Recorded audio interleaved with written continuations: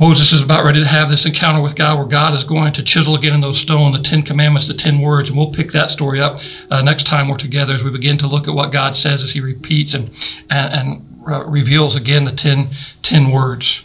But I want us to zero in on verses 6 and 7. As God comes down and he proclaims his name, I need you to see something. God does something amazing in this verse. In verse 6, it starts out this way.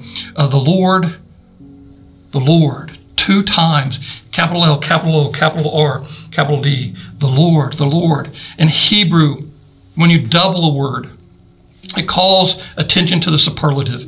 Maybe I could say it this way. In the Hebrew language, there aren't vowels, there aren't a lot of punctuation marks, and there's no way to emphasize something. You can't highlight it, you can't put it in italics, you can't boldface it. So what happens when God himself doubles his name and he said, hey, I want you to pay attention. It's Yahweh, Yod, He, Vah, He. What does that mean when God himself doubles his name? For one thing, I think it means that we better pay very close attention to this very unusual verse.